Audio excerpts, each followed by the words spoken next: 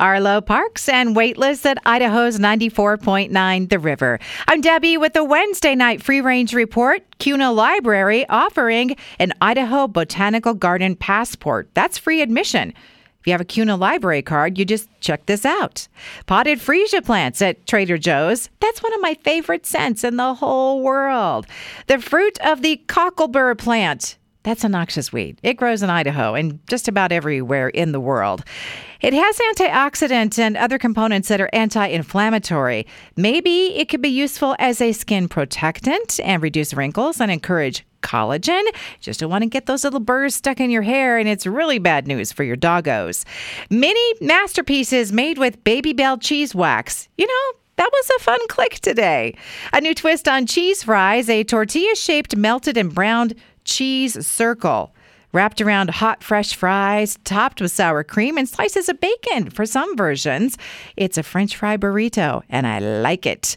Latest thing that people are cooking on their waffle makers, mozzarella sticks, cup noodles for breakfast edition. That's real. Bringing together pancakes, maple syrup, sausage, and eggs. And yes, I would try this. I've loved cup noodles since I was a kiddo.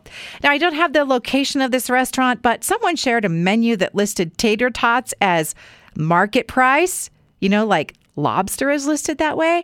Boy, did Twitter have fun with that. I'll have the tater tots with a glass of your finest tap water. I only order wild-caught tater tots.